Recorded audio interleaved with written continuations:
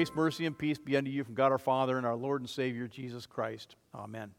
When I was in northwest Kansas, our circuit pastors would go every year and we'd take a hike. Sometimes we'd hike the peaks that were the highest and the hardest.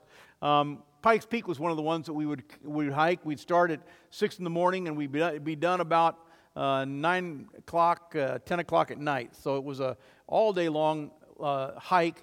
But again, a high mountain peak, you get above the tree line up there, it's really hard to breathe.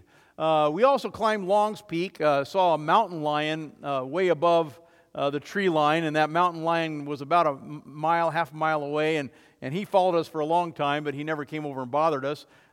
So you got wildlife up there. I've seen bears, I've seen mountain goats and rams. But things happen up on the mountain, and we don't spend much time on the mountain. But the Bible today talks about, two mountains. We have the Old Testament lesson and the New Testament lesson. In Luke, 8 days after saying these things, he took Peter and James and John and went up on the mountain to pray. While he was praying, the appearance of his face became different, and his clothing became white and gleaming. And behold, 2 men were talking with him, and they were Moses and Elijah, who, appearing in glory, which means they had died, right? These were dead men, and were now appearing in their glory because they had glorified bodies. And so they're appearing in glory, and we're speaking of his departure, Jesus' departure, which he was about to accomplish at Jerusalem. So here we have the Mount of Transfiguration. Now, the Mount of Transfiguration, if you go over to Israel, is really called Mount Tabor. And this is what it looks like. It's kind of an interesting, and a lot of the mountains over in Israel look like this. They're old mountains, not like the Rockies that are sharp and jagged. They're all kind of round at the top. As a matter of fact, if you look at Mount Tabor, you'll see there at the very tip the Church of Transfiguration, which labels this place as the place where this event took place, where Jesus took Peter, James, and John, and they climbed up the mountain. When they got to the mountain, there Jesus, in his appearance, changed. And he revealed that he's not just man. Of course, there are other mountains. You have Mount Calvary, it's also the Temple Mount. Here you see the temple right there. Of course, that's where they sacrificed all of the animals in the temple.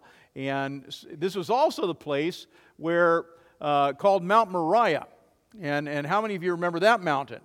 It's Mount Calvary, Mount Moriah, but it's a place where Abraham took his son Isaac and offered his son. And of course, as Abraham was getting ready to take the knife into his son's chest and sacrifice his son on the altar at Mount Moriah, where all the other sacrifices would take place, and ultimately Christ's sacrifice would take place, God says, no, I'm going to provide another lamb. There will be a Lamb of God. It will be my son who will be coming. So on this mountain, you have this foreshadowing. This foreshadowing of what's going to happen on Mount Calvary and on the Temple Mount. Now, Moses, here you got, in our Old Testament lesson, you've got Mount Nebo. And that was a mountain on which Moses died. And we don't know where he's buried, but he climbed up there and never came back down again, and then the people grieved, right? We also have Mount Carmel. If you remember in in Elijah, he goes up there, and you can kind of see it, that flat area right up here. There's still an altar there. There used to be 2 altars, and these altars are huge. They're gigantic, round altars. And the one altar that Elijah placed his sacrifices on, and he talked to the priests of Baal and said, let's find out whose God is real. You pray to your God, I'll pray to my God, and we'll see which one consumes the sacrifice. And they prayed to their God day and night, and nothing happened. And then Moses, he started to pray to God. He drenched his altar with water, and he starts to pray to God on this mountain height, and immediately flame, fire, brimstone from heaven consumes the altar, and that black hole is still there today. Go over there in Israel, look at the 2 altars, one of them's gone. And they're still up there. Of course, and of course, Elijah then proved that Jesus is God. On top of Mount Carmel. You remember Mount Sinai? On top of Mount Sinai, that's where Moses climbed and went up there for 40 days. We're going to have a lot of 40 days, 40 night themes in the Bible, right? And Moses was up there for 40 days. And he comes down with the 10 Commandments. The 10 Commandments. This was a powerful mountain. Mount Sinai, the Mount of Transfiguration, and Mount Calvary. Okay? Those are the three mountains I want to focus on today as we talk about a tale of three mountains. Now, the first mountain we want to look at is Mount Sinai. You can't see it very well. It looks like a volcano. And if you remember Mount Sinai, it did not look like a volcano, but the reason why it looked like a volcano is God was going to be giving Moses the 10 Commandments. This is a terrifying thing. God was giving His people the law. And God was saying, if you obey these rules, you'll be my people, I'll be your God. But here's the thing. If you touch the mountain, you die. And if you break my rules, you die. So I'm giving you an opportunity today to live. I'm giving you a choice. You can serve me and call me number one in your life and honor me and obey me, or you can choose to serve yourself and to serve the gods around you and then face my judgment. And of course, you remember the whole scene there. There was a trumpet, that eerie trumpet that was sounding, and the volcano was shaking, or the mountain was shaking, and there was a cloud, and very, very scary. And you can't really see, but if you look down below, you can see all the camp of Israel in camp below. You know, and 2 million people to 20 million people. It was a huge amount of people. Hebrews 12:21 says, indeed, so terrifying was the sight that Moses said, I tremble in fear. So you have here a mountain of trembling, a mountain of the law. Exodus 19 talks about it. You shall set the limits for the people around Mount Sinai, saying, take care not to go up into the mountain or even touch the edge of it. Whoever touches the mountain shall be put to death. No hand shall touch him, but he shall be stoned or shot. Whether man or beast, he shall not live. When the trumpet sounds a long blast, they shall come up the mountain. And of course, when Moses went up the mountain, he was the only one that could touch it, and he was the only one who got to see the Lord face to face, as much as we can see God face to face. And of course, these 10 Commandments are still our rule for obedience today. God hasn't changed His truth. He hasn't changed His rules. He hasn't changed His laws. We are still a covenant people. And He says, as my covenant people, I still expect you to obey. I am the God. There is no other. Worship me and me alone. And so we have the 10 Commandments that tell us that we're supposed to be pure. Here's a little weasel-like animal, kind of like a mink. And they take its fur and they make coats out of it. In the winter, the fur turns white, and in the summer, it's brown, called the ermine. The ermine is a little rodent that hunters kill, and it's easy to kill them because you just have to find out where they live. And this little ermine is so concerned about purity that the hunters will go and put tar around the opening of their burrow, and then they'll hunt with dogs. And they find the ermine, and of course, the ermine runs immediately to its hole. And when it gets to the hole, it sees the tar and goes, I can't be impure. I can't go in there. So he turns around, and he faces the dogs, and he faces the hunter, and he dies to keep himself pure. Who does that sound like? Jesus, right? He dies in purity. Well, that's not us. The Bible says, I go backwards. The Bible says that the human heart is darkened, black with sin, and black as tar. We haven't kept the 10 Commandments. We don't keep these rules from Mount Sinai. Does Mount Sinai offer us salvation? Is there hope on Mount Sinai? Can we look at Mount Sinai and say, good, there's a good news, there's a good message here? And we find out from this mountain that we're sinful, that we're broken, and this is what our hearts look like, and this is what this mountain reveals. That we are a people, not that we'll be able to save ourselves, but we're a people that need a different covenant. We need a new covenant, a better covenant than the old one of the 10 Commandments. We need a promise of a Savior, somebody who will deliver us. We need a deliverer. Maybe a deliverer will come on another mountain. And so here, the Mount Sinai points us to the commandments and reminds us again of the people we are. Have no other gods. Don't use God's name in vain. Worship the Lord your God. And honor God, honor your parents, honor all of God's authorities. Don't hurt people with your lips, with your mouth. Anytime you hurt anybody in any way, that's sinful. Again, no sexual sins, anything outside of marriage. Even some behaviors inside of marriage are evil and an abomination unto the Lord. Don't covet. Don't want things that don't belong to you. And of course, then we hear these rules and we're taken back to that height on Mount Sinai where God gave this covenant, this promise, this contract of God to Moses and ultimately to us, a fiery judgment. So here on this mountain, it's a little terrifying.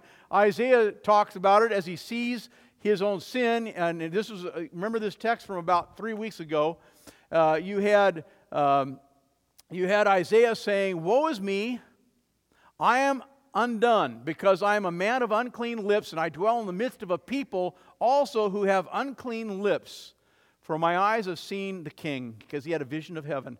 And he saw the Lord sitting on the throne and all the angels and the seraphim, the fiery angels. And he said, "I'm undone. I'm evil. I'm wicked. My heart's not good." Where did he get that knowledge from? He got the knowledge from Mount Sinai. No compassion here. There's no forgiveness here. No grace, no mercy. Right? Only the law. So maybe on Mount Transfiguration, we as God's people will have a little hope. And so we go to Mount Transfiguration, and here you've got Peter, James, and John, the inner core, Jesus' best friends, and he travels up this mountain. He says, "Hey guys, we're going for a hike." And here they go, and up the mountain they go, and all of a sudden, as they're sleeping, they wake up to a strange sight because Jesus is glowing, and he's talking to two dead guys, and in Christ, the whole fullness of the deity dwells bodily, it says in Colossians chapter 2. And you have been filled in him, who is the head and rule, the head of all rule and authority. So here you have Jesus, and he's born at Christmas, and he looks like just a little baby. And then you have Epiphany, and he does all these miracles. And then he climbs up the Mount of Transfiguration, and now all of a sudden he says, "I'm not just man." Well, who are you? Right? But not Superman. God. And his face shines, and his glory shines, and he can't withhold it. And so what they find out on this mountain isn't judgment. On this mountain, Jesus reveals himself that he is true God and he's true man. He is someone who's different. He is someone now who maybe will be the deliverer. Maybe he's the one who can save man, but will he do it on a mountain? Is forgiveness, is life and salvation offered on this mountain? No, forgiveness, life, and salvation, the one who will do it is revealed on this mountain. But forgiveness, life, and salvation isn't found on this mountain either. And so we go from Lent, and then we follow this Mount of Transfiguration. Jesus comes down the mountain, and he heads to the journey. He's going to another mountain. And of course, you know the name of that mountain. That's Mount Calvary or Mount Moriah, where Abraham sacrificed his son, or tried to sacrifice his son. And we make that journey with Jesus. Because the Bible says when he came down the mountain of Mount Transfiguration, he set his face like flint to the cross. Set his face like flint to Jerusalem. He had a job to do. It was time to die. And so during the season of Lent, we remember who we are. And we go on a 40-day journey with him, don't we? A 40-day journey to Mount Calvary. Maybe on Mount Calvary, we'll find good news. Two men were talking with Jesus on the Mount of Transfiguration, Moses and Elijah, who appeared in glory and spoke of his departure. You say, departure, that means he's going to die. But it's interesting. The word departure in Greek is exodus. Exodus. Now, Luke intentionally used the word exodus. Why did he say Jesus was going to his exodus? What's taking place on top of this mountain? You remember the Exodus, the 40 years wandering where the children of Israel were released. Moses did all of the plagues, and Pharaoh said, "Get them out of my land." And they take them into the wilderness, and they're now into the wilderness for 40. The water opens up, and they walk through the water. Everybody's safe, and there's 40 years in the wilderness. Because God's going to lead them to the promised land. Because these are His people. And they're in this wilderness for 40 years. Jesus is in the wilderness for 40 days and 40 nights, and He's in the wilderness, but He's being tempted by Satan in the same wilderness. And Satan is trying to cause Jesus to turn away from God so He wouldn't be our Savior.